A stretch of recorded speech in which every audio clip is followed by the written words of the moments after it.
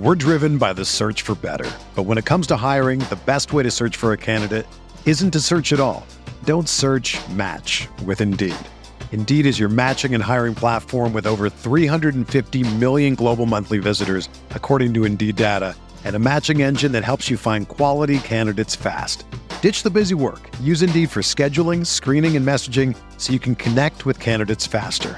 Leveraging over 140 million qualifications and preferences every day, Indeed's matching engine is constantly learning from your preferences, so the more you use Indeed, the better it gets. Join more than 3.5 million businesses worldwide that use Indeed to hire great talent fast. And listeners of this show will get a $75 sponsored job credit to get your jobs more visibility at Indeed.com/Blue Wire. Just go to Indeed.com/Blue Wire right now and support our show by saying that you heard about Indeed on this podcast. That's Indeed.com/Blue Wire. Terms and conditions apply. Need to hire? You need Indeed.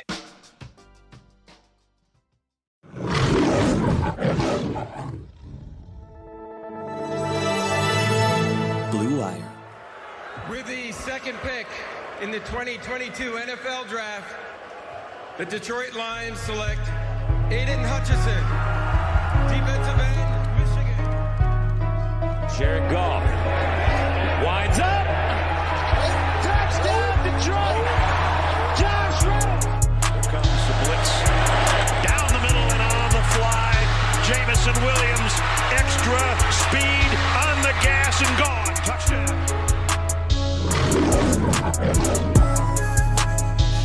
Yo, what is going on, guys? Welcome back to the Pride Podcast, episode 280 on the Blue Wire Network. I am your host, Tyler, joined by my two guys, as always, Mr. Malcolm Hart, Pierre.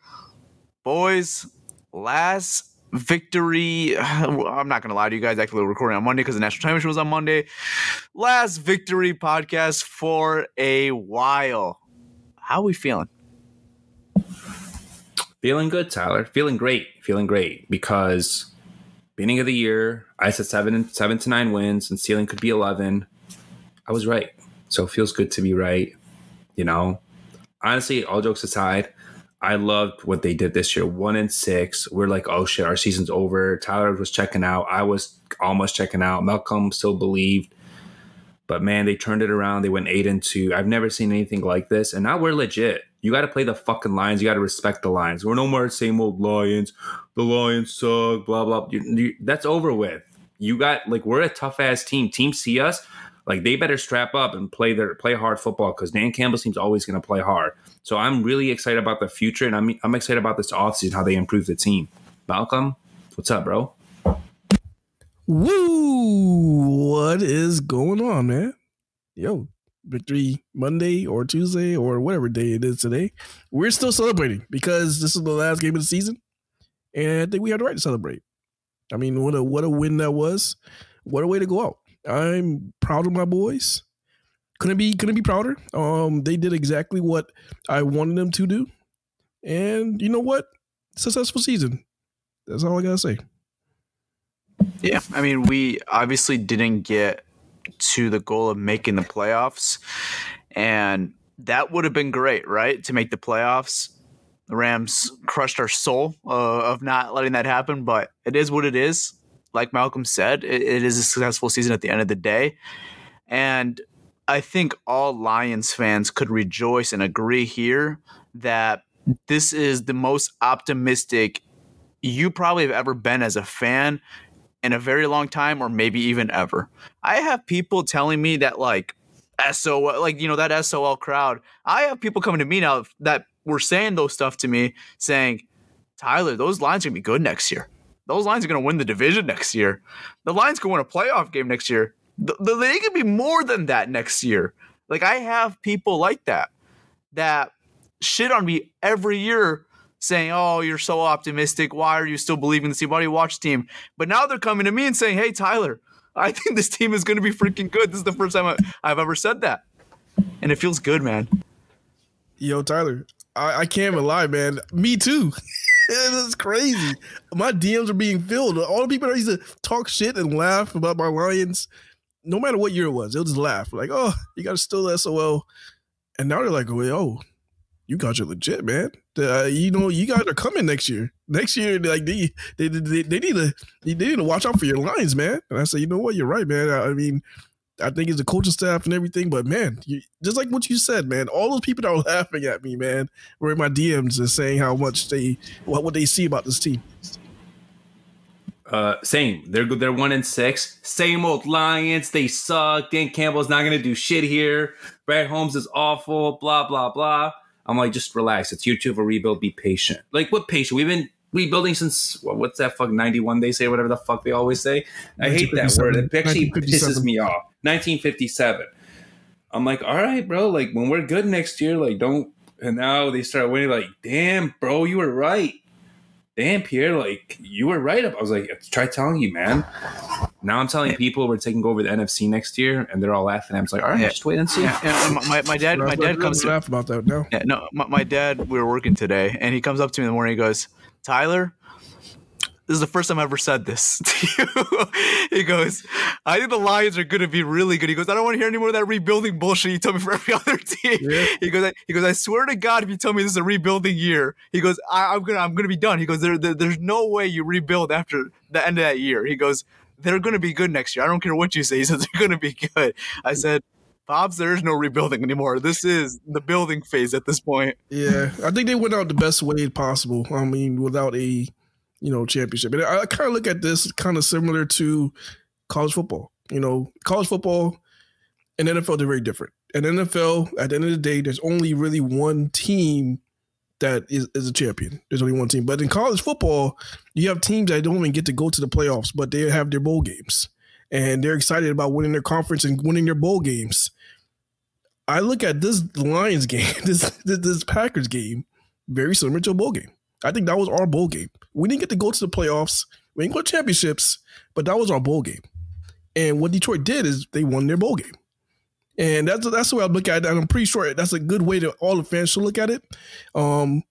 Because, I think we went out in a very special way. I think the way we went out this year is probably even better than, even though we wanted to go to the playoffs. If you don't went to the playoffs and lost, round 1, I think being the Packers right now and having this, what we have right now is still, it would be better than that, to be honest with you.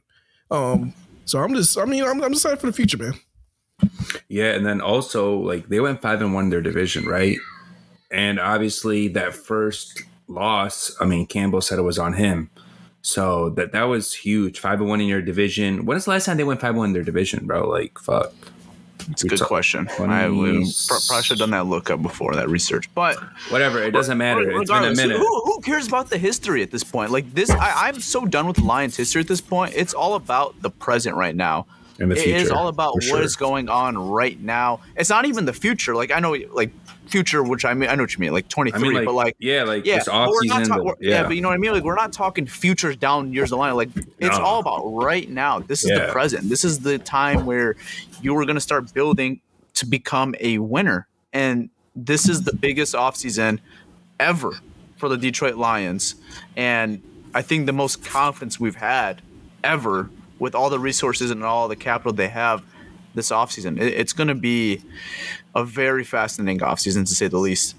Yeah, I just want to put something out there. They have, like, I think, 4 picks in the first 2 rounds, right? Or is it 5? 4 picks, and it's looking like the top 60. I don't think they're going to use all 4 of those picks. That's a bold prediction. I don't know if it's bold or not. That's just a prediction. I'm putting it out right now. I don't think they're going to use all 4 of those picks. What do you think they're going to do? I think they're either going to Me and Pierre were talking about it yesterday. I think they're going to either trade up for a stud, like from 6 to maybe like 2 or 3 for Jalen Carter, for example, if he's available, or they're going to trade for a veteran guy. Like, you never know. DeForest Buckner could be available. The Colts need picks for a quarterback. You send up picks. You get Buckner. Buckner is a beast, one of the best interior defense linemen in the league. So I'm just saying, you never know. I know the Rams have a good chemistry with Brad Holmes. I know they need picks. And they have someone who could be available. They have some players on their defensive side that could be very helpful for the Detroit Lions. I know a guy who basically won the game for the Rams, but Baker Mayfield lost for them. Jalen Ramsey could be available, maybe. I don't know. Number 5. We'll see. I mean, I don't know. We'll see. We'll see how they handle it, man. That's gonna be very interesting. I wouldn't mind. I wouldn't mind they go out after a stud veteran, and trade a pick to. You know why I think that, Malcolm, too? My bad. You know why I think that? Because last year they tried to trade for Deebo Samuel. That didn't go through. They needed a receiver really bad, so what they did is they traded up for J-Mo. Now they need defensive players really bad. Honestly, it doesn't matter. Like, I would say defensive linemen or secondary. I think the linebackers are fine with the way they view them. So I would, if they could target like a stud star player, like a guy who's a true difference maker, man, I mean, it would be nice, bro. That'd be a dream come true for sure. It would be sick. I personally would say if they could target a stud corner, that's already proven. Interior defensive lineman or corner. That's how I feel too, honestly. You know what? With our interior now, I'm not that shaky about it anymore. I still do believe we still need a star there. But I think the cornerback position is just so depleted right now. I think we just have to get a guy. For sure.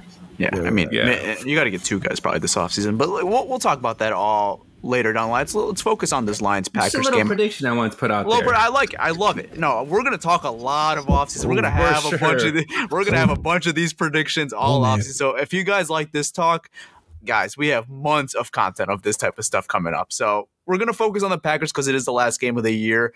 And then, this little 5-minute conversation we just had, there's going to be plenty of that. Hey, Prior Podcast listeners. It's your boy Malcolm here. And if you're a sports bettor like me, let me tell you about Odds Traders. Odds Traders is a place to compare all odds from all major sports books. You can also compare the different sign-up codes and promotional codes from different sports books to get the best deal. This app also provides player stats, key game stats, injury reports, projected game day weather, so the bettors can make the most informed bets as possible. This app also has bet trackers so bettors can keep records of all their games and betting activity. Looking to maximize your bets? Go to oddstrader.com/bluewire. Again, that's oddstrader.com/bluewire. Odds Traders, the #1 site for your game day bets. We're driven by the search for better. But when it comes to hiring, the best way to search for a candidate isn't to search at all. Don't search, match with Indeed. Indeed is your matching and hiring platform with over 350 million global monthly visitors, according to Indeed data, and a matching engine that helps you find quality candidates fast. Ditch the busy work. Use Indeed for scheduling, screening, and messaging so you can connect with candidates faster. Leveraging over 140 million qualifications and preferences every day, Indeed's matching engine is constantly learning from your preferences, so the more you use Indeed, the better it gets. Join more than 3.5 million businesses worldwide that use Indeed to hire great talent fast. And listeners of this show will get a $75 sponsored job credit to get your jobs more visibility at Indeed.com/BlueWire. Just go to Indeed.com/BlueWire right now and support our show by saying that you heard about Indeed on this podcast. That's Indeed.com/BlueWire. Terms and conditions apply. Need to hire? You need Indeed. For the ones who work hard to ensure their crew can always go the extra mile, and the ones who get in early so everyone can go home on time, there's Grainger, offering professional-grade supplies backed by product experts so you can quickly and easily find what you need. Plus, you can count on access to a committed team ready to go the extra mile for you. Call, click Grainger.com, or just stop by. Grainger, for the ones who get it done.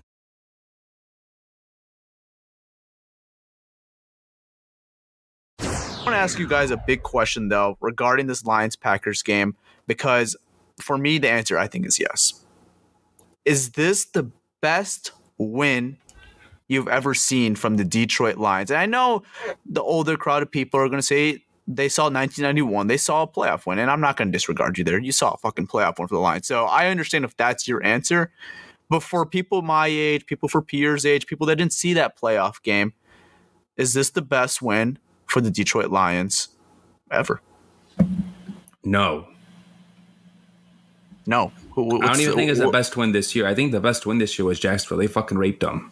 No, take out that. I'm saying meaning and context. You got to put all that. Not just the way they played, but just winning. Was this the best win? No. What's your counter?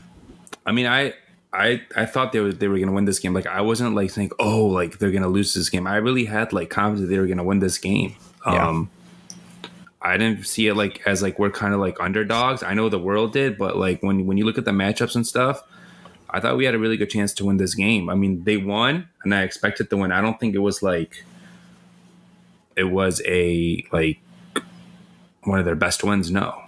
So what's your counter? What's the best one you think, or at least what's something better than this? I guess something the better win than this. I don't know, dude. There's a lot of them. I mean, if you want to say Jacksonville, like you said, are you talking about like this year, or just like, in general, ever? I think this is the best win I've ever seen from the Detroit Lions. The best one I ever seen personally as the Lions is like the Lions were down like by 21 points or something at home to Dallas, and then like towards the end of the game, Stafford just sneaks it in.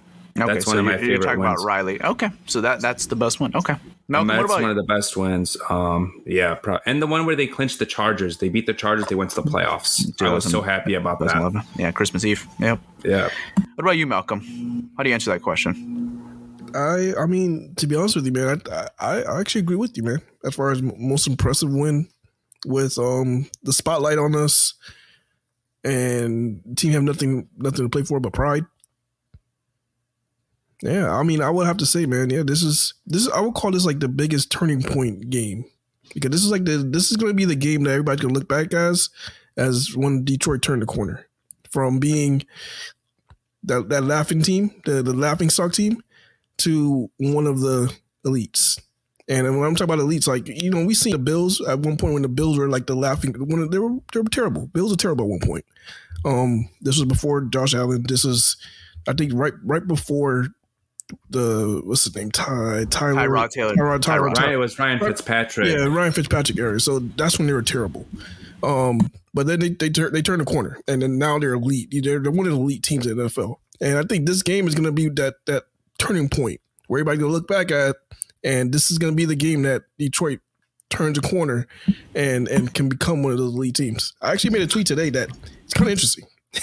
I made a tweet today saying that you know, if the Lions could somehow get this defense to the top 10. Like, if they could fix this defense, add pieces, get the right guys in, and have that impact they have it on offense and have it on defense, and now you have both sides playing at a top 10 level. I mean, now at that point, we're going from playoff contenders to now Super Bowl contenders, which is, I mean, that puts you in that elite category. So, yeah, as far as games, I think this is the biggest turning point game for the Detroit Lions. All right, Tyler, my question, do you say like turning point game? We're talking about like the biggest game and like. I'm just saying the best win, because this is a win I look at, kind of like Malcolm said, this is the fairy book. This is where the chapter starts. This is where the book starts. It all started week 18 at Lambeau Field. I know you want to mention the winning streak beforehand. That was beautiful, but no one gave you credit at that time. I think it started when they beat Green Bay at home. That's when they started. That's when we kind of noticed it, and we were giving them a chance. And even when we beat Green Bay, I think it was not just the Giants game was where I really started to turn around with this team. Because when we beat Green Bay, we were 3-6. We were 1-6. You were 1-6, and then we were 2-6 after. We were 1-6. Okay, so even then, I mean, everybody was still out of it. But yeah, I mean, this Green Bay game here, I think it took a national standpoint. Like this is something national. This is something that everybody saw, and everybody took notice, and everybody is like, "Oh shit!" So you're talking about from like Lions. No, so you're talking about from a national perspective, Tyler, or like our perspective? I'm just saying the best win. Best win. I think this is the best win from the Lions. Like, this was a game that I think the Lions usually lose. I really do.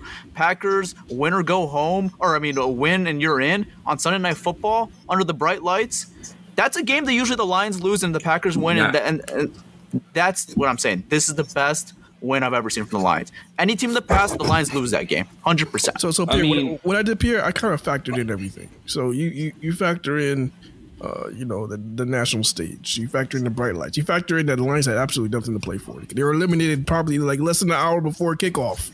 They were eliminated, and for them to not have show any emotion for that and to still go out there and give it 1,000%. I mean, he's got to factor in everything. Okay, that's fair. I mean, when you factor everything in, you know, the Packers had everything to go to win, and we had nothing to play for. That's what I factored in.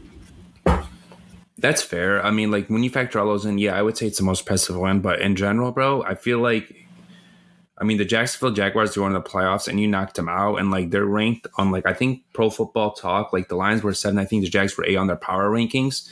And they destroyed them, bro. They ran them out of the gym, basically. Like I don't really got power rankings anymore because they still have the not necessarily power rankings, but like, bro, I mean, Vikings on like the top 5. Like, why? I mean, not like just forget that. It's just the way they played them, man, and the way because we came in the week saying these two teams are similar. It's gonna be a close game. They destroyed them. They did. So that, to me, in my opinion, is the most impressive win this year because no one expected a blowout like that. We didn't expect that to happen, and they just, oh man, you guys saw the results. What was it, like 41-14 or something like that? Yeah, it was bad. It was really bad. Yeah, I mean, they killed them. I mean, and that's a good team, like you said, in Jacksonville. And we probably woke them up after that game. They've been really good since that Detroit game. But I don't know. I just think this was the best win I've ever seen from the Lions because this is usually just a game we lose in the past. Like, with everything factored in, every coach we've had, this is a game we usually lose, and that game truly felt different afterwards. Like, that felt like the brand new Lions. I know we've been saying it, but that was officially the start of the brand new Lions being introduced to everybody nationwide. Yeah, it was, man, and I think it was just more impressive, man. And everybody's talking about it is that very last drive. That was the most impressive drive all season. That was the most impressive drive all season, and it was trust. Yeah, man, I was gonna say trust, a lot of trust in that last drive. I think that was the most impressive thing. That hook, what's it called, hook lateral, whatever it's called, hook and lateral. I was like, what? I was like, oh shit, I'm in a so it just comes out of nowhere, and I'm just like jumping, going crazy. Man, that's Ben Johnson's probably best play this year. Yeah. Well, along with the swoop. I mean, that play was unreal. And with the Bronco play, Ben Johnson earned his back at the end of the game. And another play I liked is like that last play. They knew there were gonna be like some sort of zone defense. They didn't get cute or anything.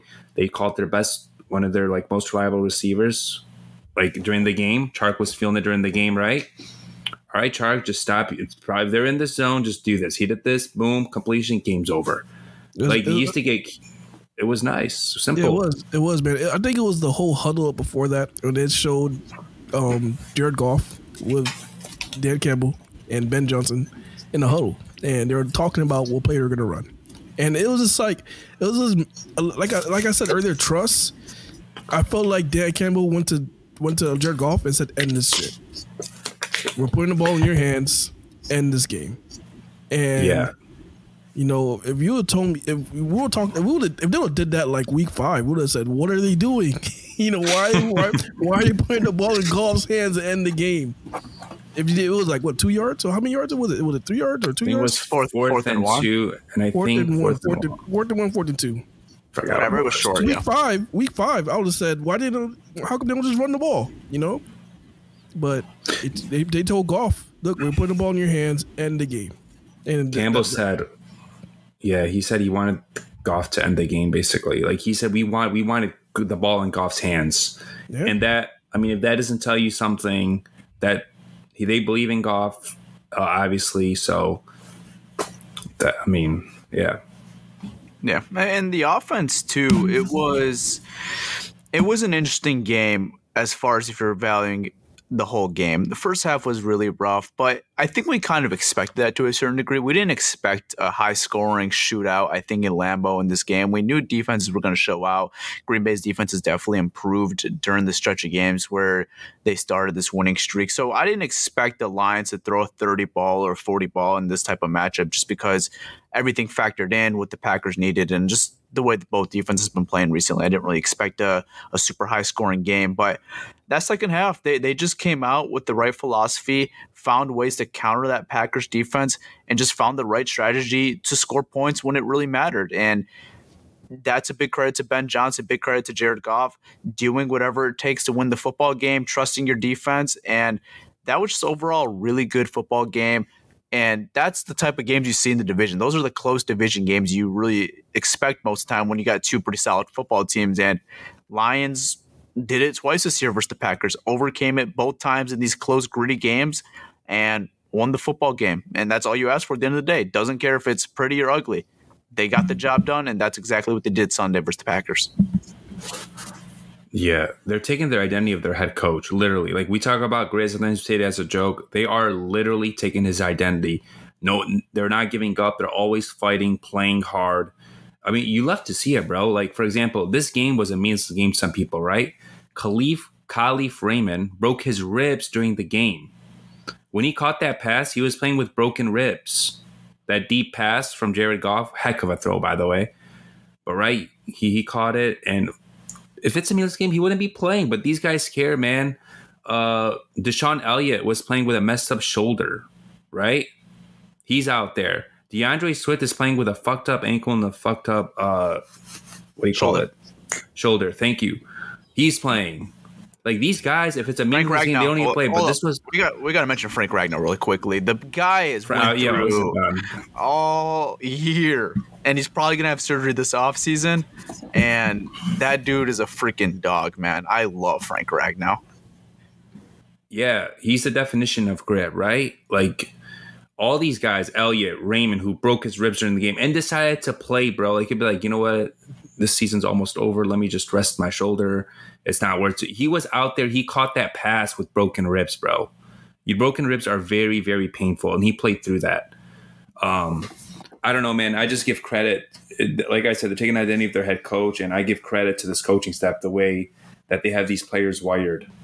It's really amazing. I mean, I don't know how to explain it, bro. I really don't. Like, just the grit. It's literally grit. You talk about grit. You look up grit in the dictionary. You should have Detroit Lions next to it.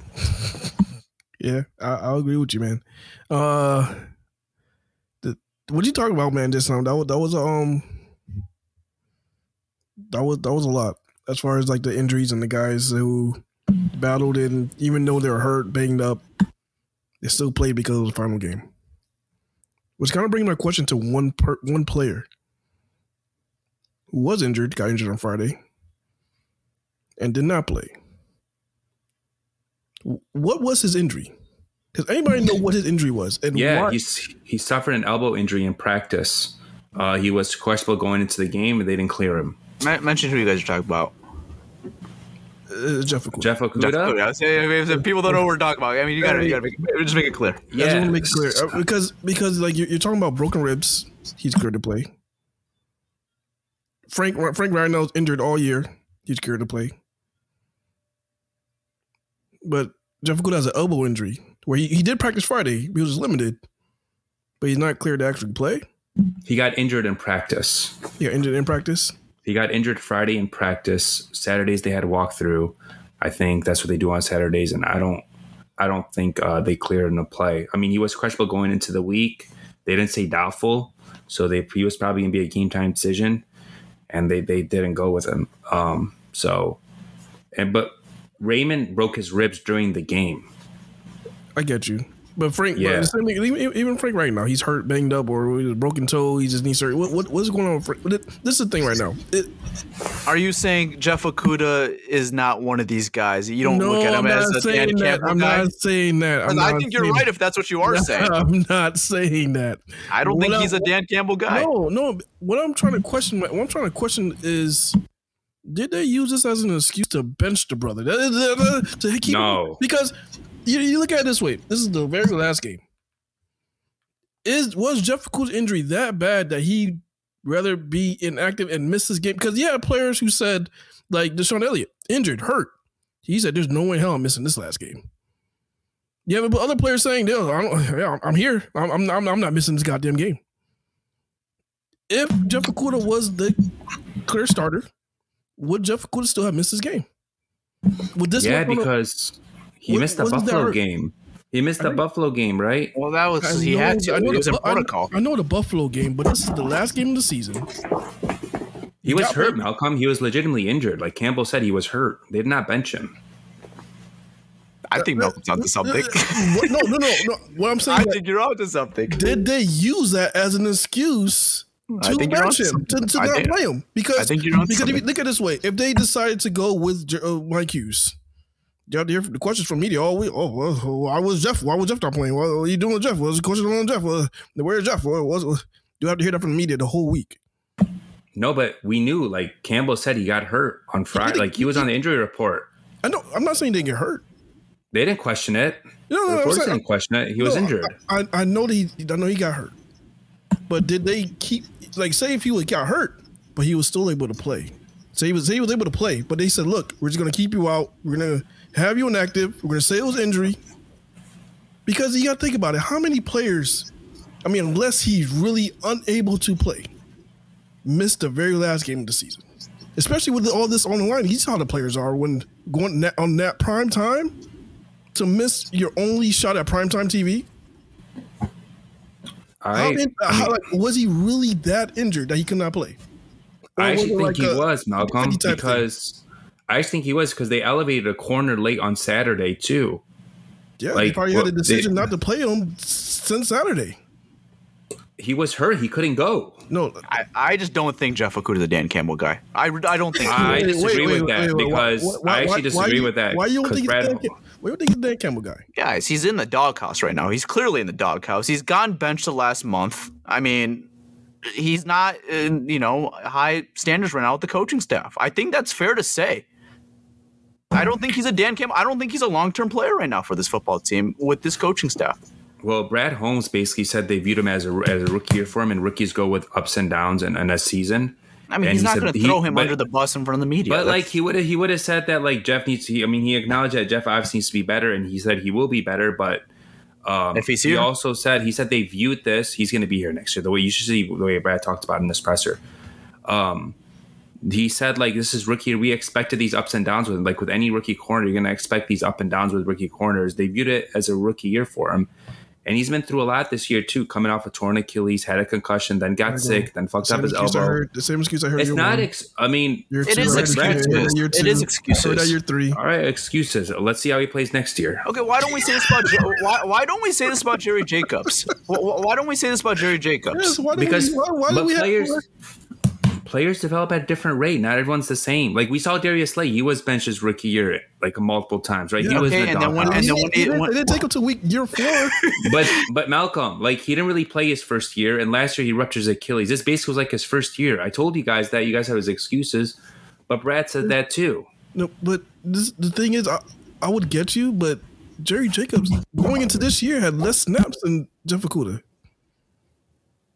He comes in, he just needed 2 games to get the dust to rust off, and he's right back to seatbelt locking Jerry Jacobs. I mean, I just don't think he's a Dan Campbell guy. We'll see. I disagree with that, but we'll see. So you give him a 5th-year option this offseason? No, you decline that. You let him play it out, see what happens. So you're not confident in him. I am, but why would you give that? Give the guy a 5th-year option. No, you know how much a 5th-year option is for a first-round pick? Why would you accept that? If you're confident in the player, you think he's a good player, you give him the 5th-year option. No, he has to show it. You decline it, and he's on you'll a be motivated to show it. Yeah. So he's on a prove-it deal. But I wouldn't say he's not a Dan Campbell guy. You don't accept that. No one would accept that. I don't know. I think he'll be here probably next year in camp, and if he doesn't win a job, I could see him being traded or maybe even being cut next year. I wouldn't be completely shocked. Yeah, I mean, I wouldn't go that far. It's possible. I mean, for what his standard is and what his expectations are, he hasn't met his expectations. Not even near. I mean, be honest. Just be honest. I get it.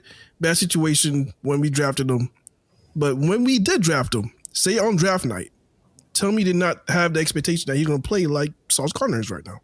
His first year or his second year. I don't even need Sauce Gardner. I don't need him to be a top corner. I want him to just be a starting corner. I think there's been better corners this team than him. I think Mike Hughes has played better than him this year. He's shown me more. Of course, Mike Hughes has been better. Mike Hughes and Jerry Jacobs has showed me more than him. The only people that have been worse than Jeff is Amani, and we can even debate. And Amani is not going to be here next year, so he's not a Dan Campbell guy. We can even debate Will Harris. I mean, they've been as equally. I think Will Harris has shown more than Jeff Okudah. Hot take. That is a hot take. I'll say they're equal. Maybe That's not a good thing. I mean, maybe we should save this talk for the off season. Well, I'm just saying. I'm just saying. If he was really good to, I mean, he plays that game on Sunday. That's where I was getting to with that. As far as was he that hurt that he completely could not go for a prime time very last game of the year? You know, a lot of players like they get hurt.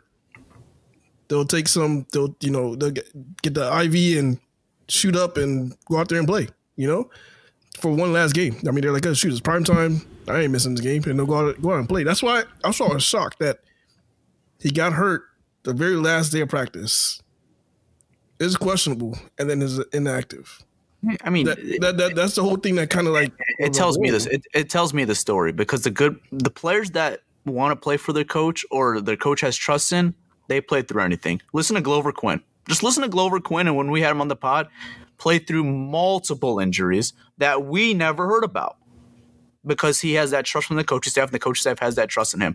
I don't think that staff has the trust in him when he's injured. They're not going to play him. Yeah, that's what I was getting to. Like, if he was the number one corner in your team, that's what I'm saying. He's not that guy. He's not missing that game. There's no way he's missing that game unless he tore his ACL or something very significant happened. But if he's questionable, no, absolutely not. I mean, we don't really know, though. Like, you can't just assume, like, oh, he's not playing because he was hurt, guys. He literally was not cleared to play. That's what Campbell said. Like, I don't think they're bullshitting this. If they were, like, the players would have came out and said, like, you can't. Jeff Okudah would have said some shit. He's actually hurt. He couldn't go. What did he say? Did he say anything? I'm saying he would have said something if, like, they just benched him and they didn't play him or something. Like, he probably would have shown displeasure or something. He actually couldn't go. He couldn't play. It's not that I don't believe that he didn't get hurt or he couldn't play, but I think there's guys going through the same pain as him, we'll say. But we don't know. Like, you can't assume that. We don't know the severity of his injury. We don't know nothing. And it happened on Friday. It didn't happen on Wednesday. It happened on Friday. And in practice, happened in practice. We can't just assume something. Like, I don't think that's fair to a Jeff. That's what I'm trying to say. Like, what was it? Did he break his elbow? We don't know. No, he clearly did not break his elbow. He would have been placed on injury reserve if he broke his elbow. So, what? He got hit in the elbow? Like, what? Malcolm, we don't know what happened, bro. We didn't see it. It happened during practice. We don't have access to that. I just think there's a lot of guys that were going through injuries and the staff had trust. But if a player gets hurt on Friday during practice and they're limited on that, they get injured in practice. They get injured in practice. Most likely, they're probably not going to play on Sunday. If a player gets injured in practice on Friday. Yeah, I mean, if he seriously got injured, where he is physically unable to play, that's what they said, and it's out of his control. Yeah, then I get it, okay, but I get they're not going to say. Yeah, we held him out because, they're not going to say that. Yeah, they're not going to go out and say they held him out. Yeah. Do you really think they think Jaron Williams is better than Jeff Okudah? Like, bro, he was actually hurt. Who? It's not that. No, just to play gunner. They put him out there to play gunner. But I mean, would you, to avoid the questions of why isn't Jeff starting? Why is Jeff benched?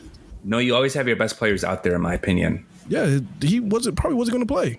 He's better than Jaron Williams, bro. What the fuck is Jaron Williams? Did Jaron Williams get any defensive snaps? Yes, no. On Sunday. No, I don't know, but he's a better player than him. You always have your best players on the field. He had him out there for special teams. I mean, but you got to look at it this way: to avoid questions of why isn't Jeff Okudah on the field, you just inactivate him and say he got hurt in practice on Friday, which he did. Not a lie, he did get hurt on practice, but was he that hurt that he couldn't play? That's where I'm getting to. I think you're overthinking. I think you guys are overthinking that. Would you guys be shocked if they move on from Jeff Okudah in May? Yes. Did you see how Brad talked about him today? I would not be shocked by the end of draft season that he's not here. You said May? By May, yeah. By May. So that's after the draft and free agency. Would you be shocked? Would I be shocked?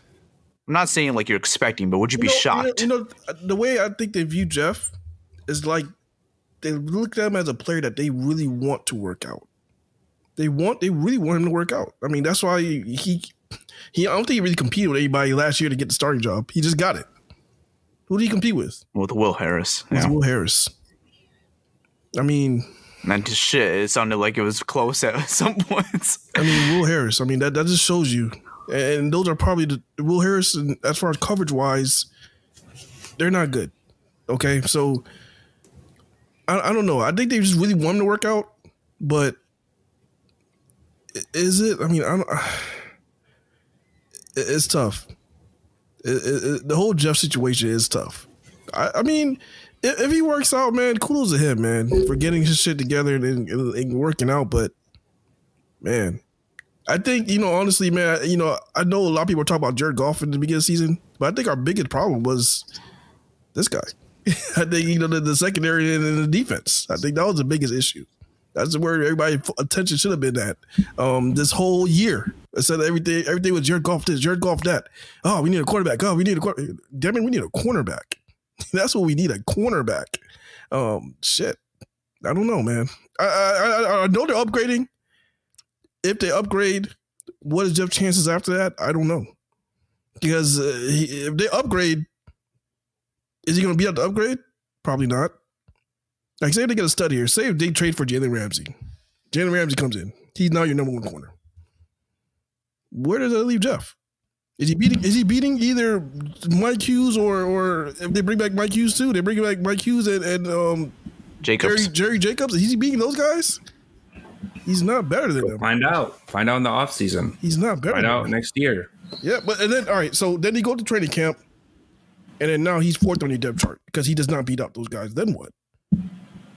Get rid of him. Change the scenery. Then trade him. Then at that point, Tyler's theory is correct. I think you ride with him. You ride with him no matter what, because and have him play special teams or something. Depth or whatever. I think they're gonna ride him. I don't think they're gonna give up on him. I think. Does he want that? Do you think he wants to be a fourth corner on a team? I think he wants to earn his right. I think he's a competitor. I don't think he shies away from competition. But how do you earn your spot if you get, hypothetically, Jalen Ramsey or Marshawn Lattimore and you're competing with Jerry Jacobs and Jerry Jacobs has more trust in the staff and wins the job? I mean, we'll see what happens. If he beats out Jacobs, then yeah, that's a big kudos to him that he would really have to earn it. But you would have to show me a lot to outplay Jerry Jacobs, which we haven't seen yet. So I'm not going to completely write it off, but it would have to be a lot. You have to remember too, this is his first healthy off season, other than his rook coming out of the draft. It really is. He could actually work on his craft. Malcolm faded away.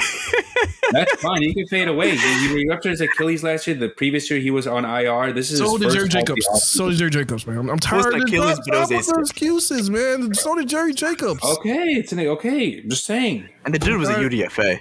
Yes, he was not the number 3 overall pick. I'm just saying. Yeah, I mean, the injuries, all that. This is about to be year 4 for this kid, man. Brad Holmes basically called it his rookie year, though. Not me. The fucking GM did. He said they expected these ups and downs with him. I get it. The GM said it. I didn't say the GM said it. I know. The GM of your football team said is not it. He's not going to throw him on the bus either. He also wouldn't have said that this was his rookie year if he didn't believe that. I don't think Brad Holmes just bullshits. I think when he talks, him and Campbell, they're actually honest. They're not Matt Patricia used to bullshit us. Those guys are actually honest. You're going to have some gentleman. He's not going to completely say Jeff sucked or he doesn't have trust in Jeff. He's not going to say that. He's on the roster at the end of the day. But he could have said, we expected more out of Jeff or whatever. He didn't say it that. He said, we expected these ups and downs out of him. That's what he said. I don't know, man. Actions will speak louder than words. What they do in the offseason, how they try to upgrade the position, that's going to really speak to how they think of Jeff Okudah. We're talking too much about this corner, though. We got to get into the game, bro. Well, this goes into the game why Jeff Okudah wasn't playing. I know, but we should save this talk for the offseason with corners. This is the offseason, how Jeff Okudah was not playing in this football game. But we haven't really mentioned the Packers, though. We've just been talking about Okudah the entire time. Well, we'll talk about that. I'm just saying that. But this has to go with it. I mean, this whole thing was his injury, was it that much? And I mean, that's a question that we're going to find out probably never find out. It was just weird. It was just one of those weird situations to me because, like you said earlier, you just named 10 people who are battling through injuries and still got them played. either happened on the game or happened before the game. They're talking about they've been hurt all year, and now they're getting surgery in the offseason, and they just that's what made me raise that question. Like, because the last game, prime time, damn it, every player want to play that game. And it was just like, was his elbow injury that bad to keep him completely out? Pierre said yes. Tyler said maybe. I say maybe. I mean, I don't know. Well, I'll say this. Lions defense did not miss a beat without him. They played very well versus Aaron Rodgers. And quarterback situation, if you want to talk about that, who was Jeff's replacement, wasn't necessarily very pretty. They had a mix of Hughes and Amani, and Rodgers was picking on Amani a little bit, but they were able to make plays at the end of the day and not let it be a huge weakness, because at the end of the day, only gave up 16 points defensively. So they played pretty well. Pass rush was there. Aiden Hutchinson had a phenomenal game. The commish, John Kaminsky, who's going to be a Lion for life, had a great game. I like how you threw that in there. John Kaminsky, man. He's a Lion for life, dude. He is a true – that's a guy. Look, that's a Dan Campbell guy. John Kaminsky, Aiden Hutchinson, Jerry Jacobs, Isaiah Buggs. He's a coming free agent. These are Dan Campbell football players, man. You know what? I agree with you as far as that, because – those guys, you know, like you look at John Kaminsky. John Kaminsky was with the Atlanta Falcons, played 3 years. In those 3 years with Atlanta Falcons, that man had 1.5 sacks in 3 years. 1.5 sacks in 3 years. He comes here, and you know, AG gets him in the right position this whole year to be a stud pressure guy. He had 4 sacks this year, which is more than he did his whole career combined. So yeah, man, I look at those guys as Dan Campbell guys. Like those guys have great stories too, man, because they came from, you know, struggling, probably trying to figure out they belong in the league. Like those guys, like they had to question themselves going to like year 4 or 5, and you haven't produced as much. You start to question yourself. Do I belong? Is this like, man, I used to be dominant in college. Now I'm in the league. I haven't done anything. Like, do I belong in this league? You know, you start asking yourself that question. And then now you're here, and then you're starting to produce. And then now you're like, wow, you know, the staff, the scheme, they're getting it right. So, yeah, those guys are definitely Dan Campbell guys, man. Yeah, we have some other guys, too, that we maybe thought early on in the season weren't Dan Campbell guys, like a guy like Deshaun Elliott, who got benched, and it looked like he posted something on his Finsta, as the people say these days, his backup, his burner account, of how he needs to get the hell out of Detroit. Don't know how true. I can't confirm or deny that, but Baltimore fans say that was true, whatever, right? But we saw him get benched in that New England game, and then ever since that benching, he's really embodied the team and has played really, really well, and even raises the question if he's going to be here next year. He said that benching actually, like, he needed it, kind of, like, looking back at it. He said he needed it. And I think when you look at Deshaun Elliott, Tracy Walker's coming off a torn Achilles. You have Ifeatu Melifonwu, which we don't really know what he is yet. You have Kirby Joseph, who's a rising player. I think you bring back Elliott. I mean, I don't know how much he's going to command. I don't think he'll command a lot because he just hasn't been able to stay healthy for a full season. And this year also proved that. He's a good player. I think they bring him back. No. I don't know at what cost, though. We'll see. I would love him to come back. I mean, I think he played very well. Yeah, now, I think he comes back. Does it create a logjam? My thing is when you have all these guys, and this is probably going into another topic right now, just going into offseason stuff. But just real quick, how did they figure this out? Who's going to be who's a projected starter? Who do you think is going to be the 2 starting safeties next year? Kirby and Tracy when healthy. I would agree with that. Kirby and Tracy? When healthy. I mean, that's where the money's invested in. Kirby's their young guy, 3rd-round pick, balled out here towards a little down the stretch here. And then Tracy Walker is their heartbeat of the defense. I mean, so.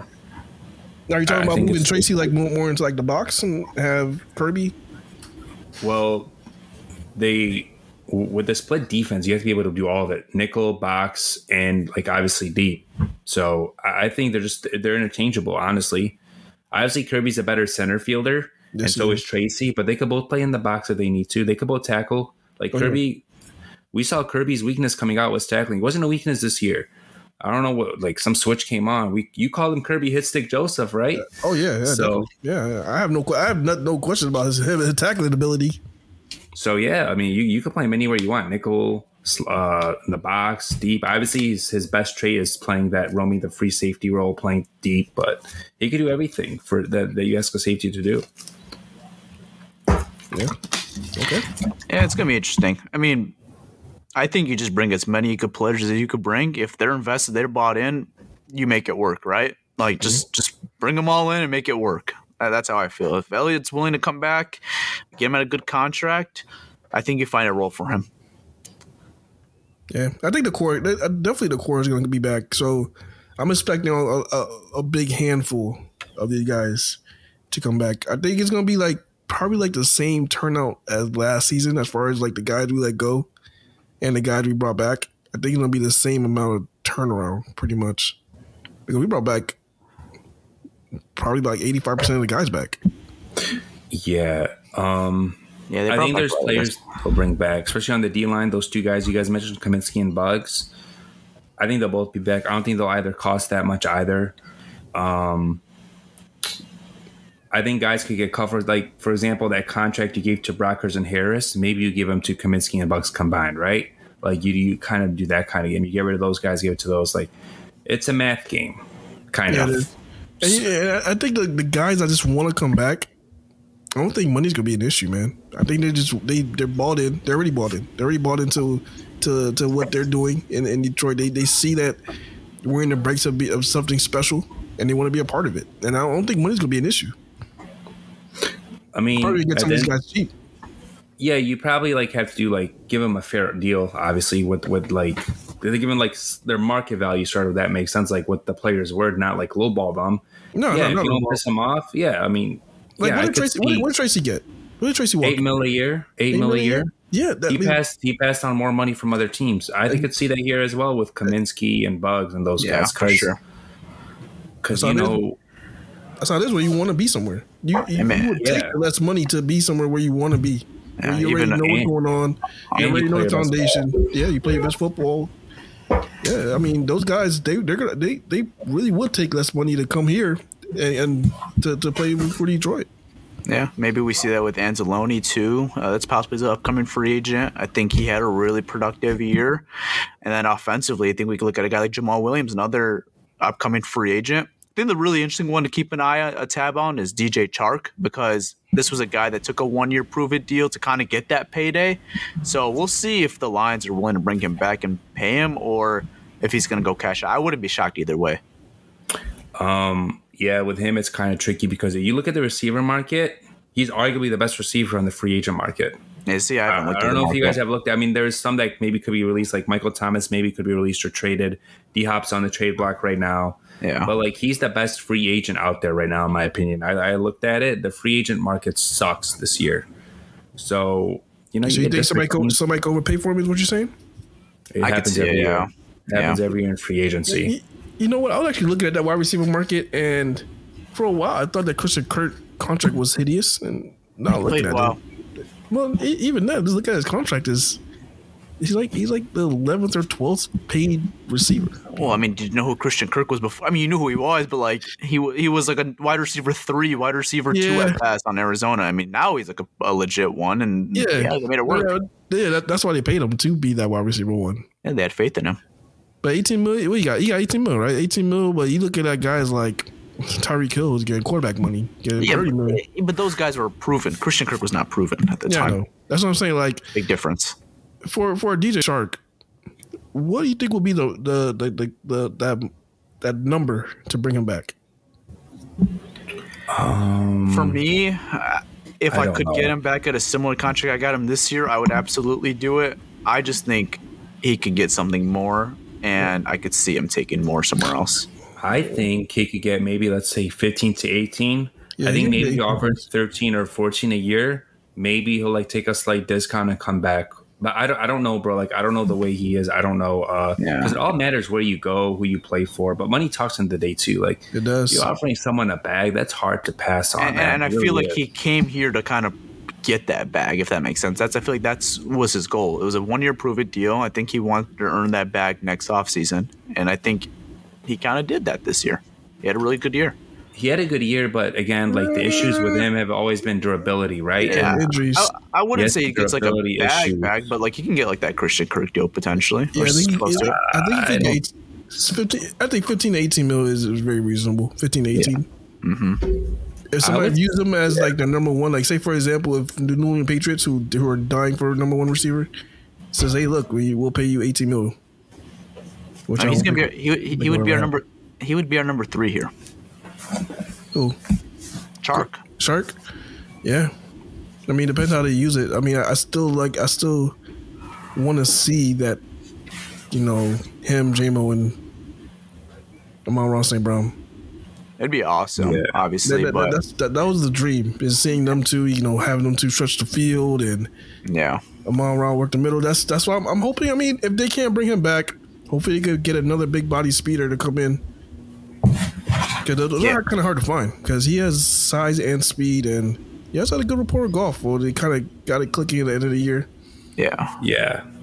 I mean, when you look at those J-Mo and St. Brown, man, that's so fun to think about. They're literally opposite receivers that complement each other so well. And then, like, let's say, even if I think Reynolds is a good wide receiver 3, right? Like, if he's the wide receiver 3 next year, I'm fine with. They'll probably draft another guy too. Like, I don't know if they could bring back Chark. I think they want to, and I think the way they structured his contract, they think they could bring him back. And obviously, the way they structured it, remember they gave 2 dummy years. Basically, it was a 3-year deal, but those 2 last years are voided. That basically signaled that they were probably looking to re-sign him. So we'll see what they do. It's a tricky situation, obviously. Yeah. Was it a 1-year deal? Or was it? You said they had 2 years. It was a 3-year deal with 2 years being voided, like for cap purposes.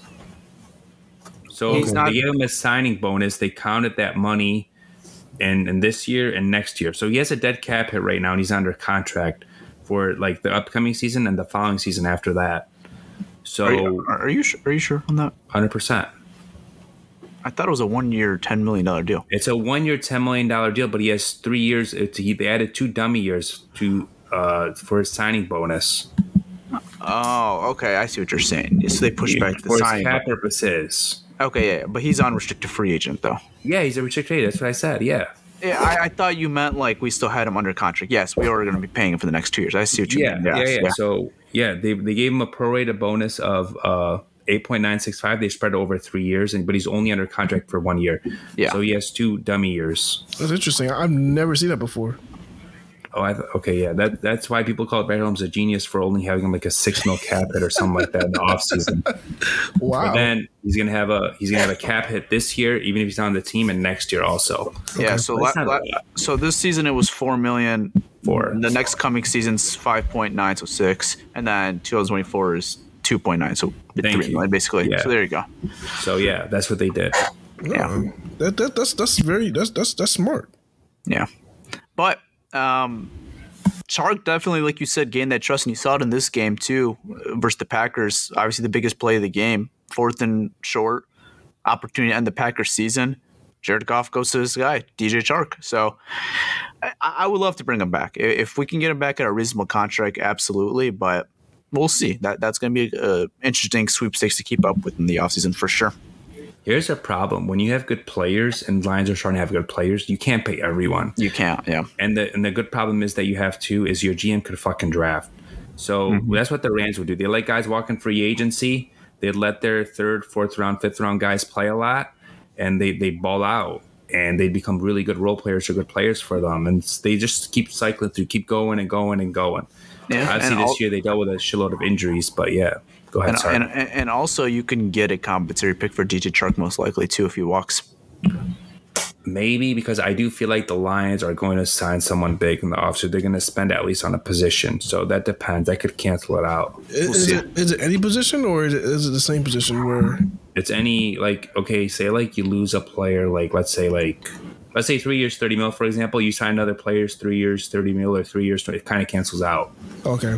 So even if it's like on the other side of the ball, say if it's like we lose Shark, but we sign a defensive corner. I believe so, yeah. If I'm not mistaken, I think so. I'm not 100% sure, but I believe so. I thought it was the other way around. I thought I might be wrong too. I'm not 100% positive. I thought it's like if you don't replace that guy at the position. That's what I thought. That's what I always thought, but I might be wrong too.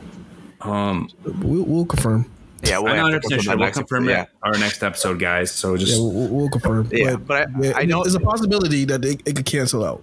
they could. Yeah, I could see that. But yeah, Chark was good in this game and made a big play.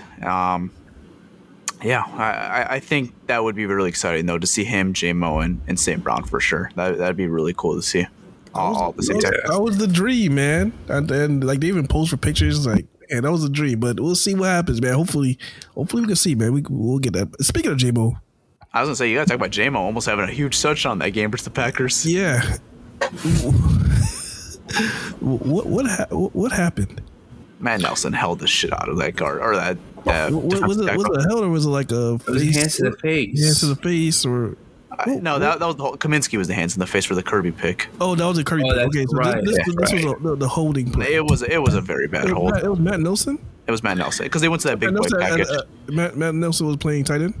Yeah. Yep. The extra lineman, these Extra eligible, lineman. whatever. He was eligible. Yep. God damn it! That would have been so that was awesome, beautiful. man. That was beautiful, man. That would have been so awesome, dude. And That's then, crazy. That's crazy how he caught it, was stumbling, almost lost his footing, and then picked up his speed right back and still burnt everybody. there was another play too where like Goff was hesitant to throw it, and J-Mo was so pissed. Like beat you the saw him safety, kind of yeah. pissed on the side. I don't know. Goff just was like, I don't know if he didn't see him or he don't want to throw it. Yeah, he got I don't pressure. know what He it threw was, the ball in the but- dirt. He threw the ball in the dirt. I mean, He threw the ball look in at the that dirt to play kill the though. You look at that play. He could have hit J-Mo, man. Could've. But That's it is what it is, though. It's just a chemistry thing. But then I tweeted, I was messaging with some friends. I was like, man, the Packers are having trouble with the deep ball because J-Mo was open. I was like, let's try J-Mo again. And then like 2 plays later, they try a similar play, but it was to Raymond instead of J-Mo. That was beautiful. That was probably like you said, probably one of Goff's best throws. If I not said his that the best. Lions, but maybe his best throw in his career, honestly. That was a heck of a throw. There was a really nice throw he threw in with the Rams. He threw to Cook. Oh, okay. He launched that shit like 60 yards. Let's say just with the Lions then, because I don't watch all the Rams games. I'm not gonna lie. I mean, we Yeah. watched a lot of them on primetime, but I did not watch like I think that was all a of them. primetime game, but yeah, definitely the Lions. That should have been a touchdown. I mean, I get it why you don't challenge it. You're on the 1 yard line. Doesn't matter anyway. You trust the offensive line. You trust Jamal Williams scored an extra touchdown. Why even he was potentially down. burn the top? You think he was down? Yeah, I saw he was down. I looked at it again. His knee was down. His knee was down before the ball. Okay. Yeah, he I was have, down. I have bad PTSD on the 1 yard line after a big catch. Football I fans. mean, like, That was a beautiful pass. Though. That was beautiful. It was right on the money. and he had fucking broken ribs too. Like, that's just grit, man. I'm telling you, bro. yeah, Like, literally grit. he's a guy that's going to be here next year too, and I'm excited for that. Yeah, he's one of the best returners in the league. Khalif Raymond, you look at his like average in yards. He's I think he's second or third. Yeah, I I'm like not him a lot. mistaken. He's a good football player. I love the role that he's in right now. Like, he's not called on to be a starting receiver. They have him in certain packages. He's your punt returner. They're just getting the best out of him right now. I love this role that he's in right now. I'm not mistaken. I believe he was second in yards with receivers. I think so. I think he's the second most catch on the team after St. Brown. behind he St. was. Brown, yards too as well, I believe. So, man, I like Raymond. He's like a Swiss Army type player. He's good on special teams. He does a little of everything for you. He's like a player you want on your team. 100%. Yeah. I mean, majority, like I said, I think at least 85% of these guys are going to be our core players that they're going to bring back. And I think they're going to bring back majority of those guys. Raymond's one of them. He's already under contract. He's under already contract. he's under contract. Okay. Yeah, No worries. Yeah, they paid him last year. Maybe they extend him, lower his cap hit, give him some more guaranteed money. I mean, I could see them doing small things like that, extending guys to a year or two, lowering their cap hits, or just restructuring some deals. I don't know. I'm not a fan of restructuring deals though, but He's the best like wide receiver 4 or 5 special teams player. Like, that's, you really can't ask for much more out of him. And the country that he's out in right now, there's no complaints. You're keeping Raymond yeah, here. he's good. He's a good player. For sure. Yeah, and you saw that connection. Goff built a good rapport with all these guys throughout the season, and that was really encouraging to see. We already knew the Reynolds and Goff connection, but you saw the Goff and St. Brown connection take another level. You saw the Goff and Chark connection build throughout the season, and I think in the offseason, we'll for sure see that Goff and JMO connection for sure build throughout the summertime, and we'll see that going into training camp. So just to see Goff make these connections, being able to fight through adversity, it's encouraging, man. And I think that's why people are encouraged with him as the quarterback going forward. And even Brad Holmes, Pierre, you want to mention what Brad Holmes said about Goff at the end of the season? Hey, man, go ahead. Yeah, I mean, he basically, like, I'm just going to, like, kind of, like, paraphrase. He basically said he's their quarterback right now. Like, he's their guy. They believe in him. He said he never viewed him as a bridge. He said a lot of people did, but he never viewed him as a bridge. He said his statistics were he was like a top 10 quarterback, look at every category. And then Campbell also said we're not 8-2 without Jared Goff playing the way he's played down the stretch. And when you look at the numbers, I mean, 29 touchdowns, 7 picks. What was it? How many yards? Like 4,600 yards or something like that. I forget the exact number of yards, but I mean, he played like a top 10 quarterback. And if the Lions were legitimate contenders, he'd be in the MVP conversation. Yeah.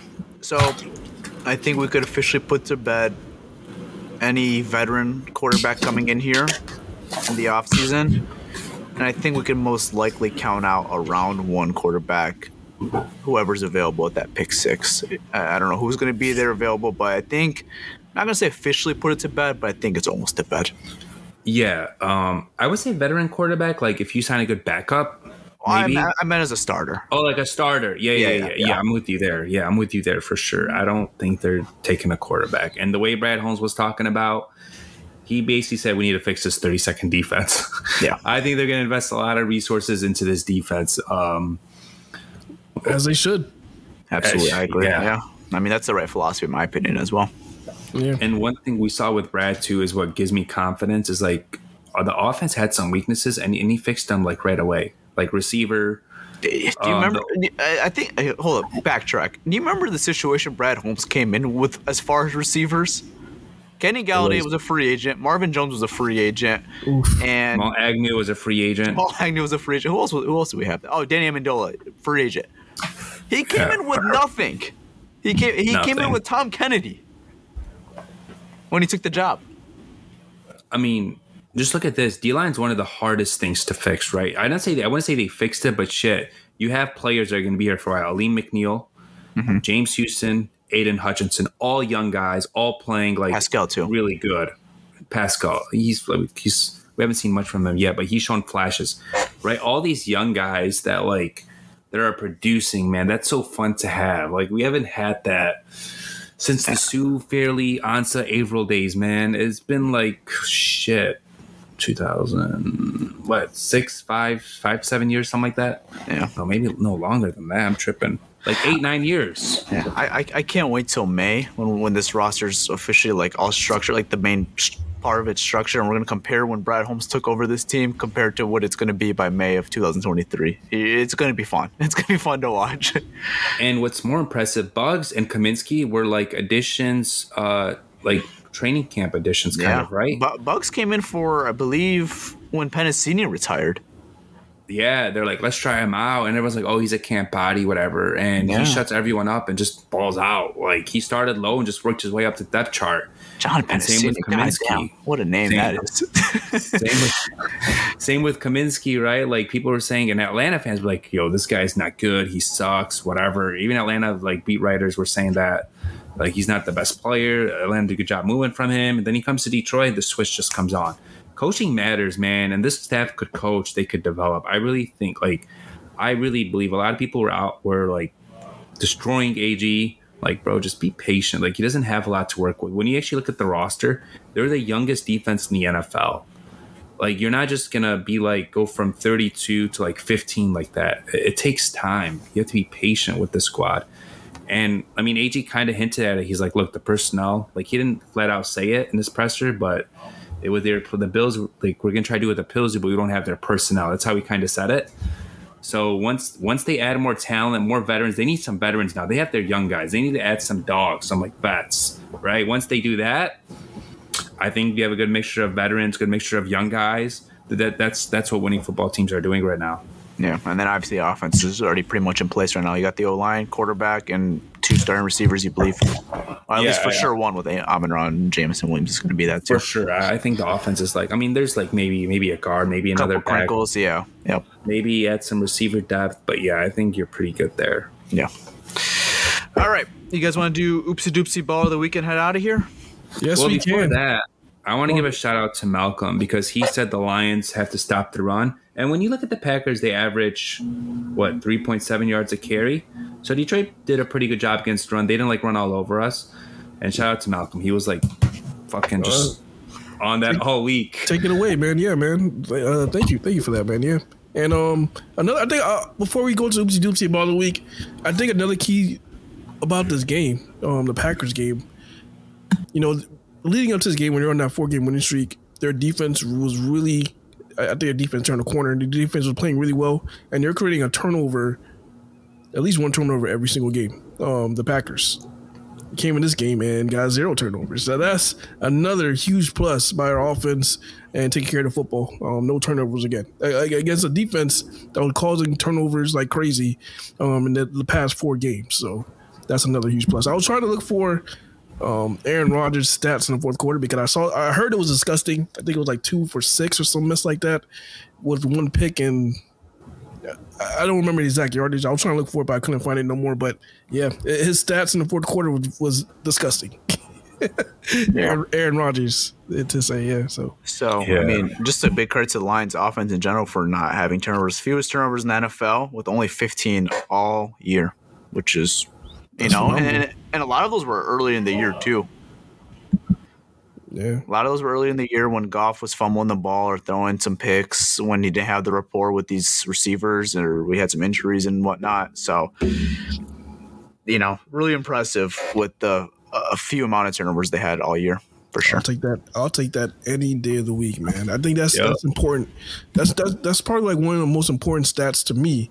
I'll take that over flashiness, mobility. If you're mobile, I'll take that over anything. Just take care of the football. If you have a quarterback that can take care of the football, I can ride with that guy. And they were able to do that. So that's awesome. And that's why I think people changed their minds on Goff was because of how clean he was playing. Yeah. Yeah, man. I mean, the first game she was throwing pick sixes left and right. I was like, damn, what's going on here? Is he our guy? And then he shuts us up. So he did. Yeah, now we're all riding. I think now we're all in the same boat on Jared Goff, which is might have to buy a QB 16 jersey now. We'll see about that. Yeah, see, I was gonna buy one earlier. You guys stopped me. I did stop you. New Jersey's coming out next year. That's why. Oh, okay, got you. That was not my reasoning. I didn't say why'd you get a golf. Damn, bro, we're trying to be nice here. Damn. I just bought me a jersey last year. I was with you guys. I bought my Hutchinson jersey, the Road Whites. Yeah, you did. Yeah. All right. Oopsie doopsie of the week. Oh, boo-hoo. Let me play a sad song for you on the world's smallest violin. Easy one right here. That bastard number 12 on Green Bay. He's absolutely the oopsie doopsie week. All that shit he was talking back in week 9, all that shit he was talking leading into the week, just not giving the Lions any credit, it felt like. He didn't clearly say it, but it just was hinting at it. It went down his press conference after the Rams game. Oh, one of those teams are over 500 right now. Yeah, shut up. You're the oopsie doopsie week. You lost twice to this team. You're washed. You're out of here. Get out of here, bucko. Oopsie doopsie week, Aaron Rodgers. Him walking out of the tunnel is the most satisfying thing I think I've ever seen. It's funny, man, because leading into this week, he was willing to have to talk to anybody. He was willing to do shows, talk to people, say how we were never out. He didn't even want to show up to Pat McAfee show today. He was MIA. He didn't show up to the Pat show? He did not show up this week for the Pat McAfee show. Oh, I didn't know about that. He just need a breather right now. He needs a breather right now. I mean, shit. The Lions were after his ass. He don't want to talk about nothing right now. He probably don't want to answer any questions or what happened here. I don't know. He doesn't want to answer those questions. He's probably tired of it. So he probably just need a little break. He'll probably be back next week. I don't know. But he wasn't there today. I can tell you that. Nice. I didn't know that. All right. Pierre, I tried to guess this ball of the week in the pre-show. He gave me 0 hints. He said if I guessed it right, he would tell me. I did not guess it right. Thought I had some good educated guesses, so I'm interested to hear this one. Pierre, who's your ball of the week?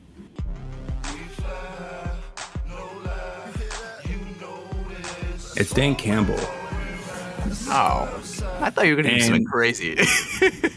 I mean, Okay. I was going to say the Detroit Lions as a team, but I think it's Dan Campbell in general. The message was to the team in the beginning of the week: if we're not going, they're not going. Basically saying even if we're eliminated, we're still not going to let them go to the playoffs on national television, right? And the way they all played and the way they were prepared and the gutsiness during the game, the calls he made during the game, I agreed with all of them. At first, I was kind of questioning his clock management on down the stretch there, but then it looked good, like what he did. He left no time on the clock, clicked the field goal and went into halftime or whatever it was. I forgot what it was, but I think he was great all game. The players were great. They were prepared. So Dan Campbell is the baller of the week. All right. Well, it's the last game of the year. So who is your baller of the year? Can we do this on the next episode? Okay, we can save it. I put you under the spotlight. Yeah, that was my step on my end. All right, we'll talk about that next episode. Baller of the year, oopsie doops of the year, because I don't have one right now either. I have to think about. Actually, I might have one. No, we'll save it. All right, guys. Hope you guys all enjoyed. Leave a 5-star review and just a quick hint who that oopsie doops of the year could be. It might be someone we talked about earlier in the year or earlier in this podcast, but we'll save it. We'll save that. Guys, peace. All right, guys, I'm out. I'll see you guys next week. Peace. All right, y'all. It's your boy Malcolm, and I am out. Peace.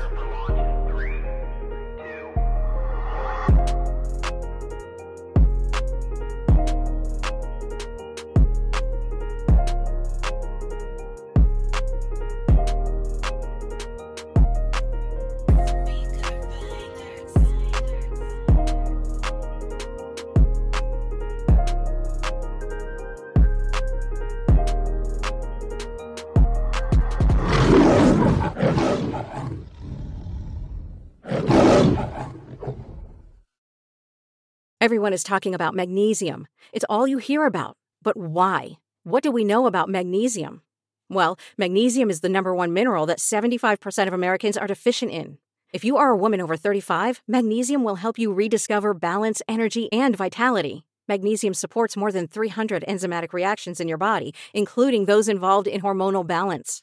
From functional medicine doctors to mental well-being and female hormone experts, we all know that magnesium is the one mineral to improve all aspects of well-being and health. But which one? Magnesium Breakthrough from Bioptimizers, the trusted choice recommended by leading experts with 7 best-absorbed forms of magnesium to ensure your body receives the support it needs for overall well-being. Go to bioptimizers.com/balance today and use code BALANCE10 for 10% off. Support your journey to wellness at bioptimizers.com/balance. Magnesium Breakthrough from Bioptimizers, your foundation to optimal health and vitality.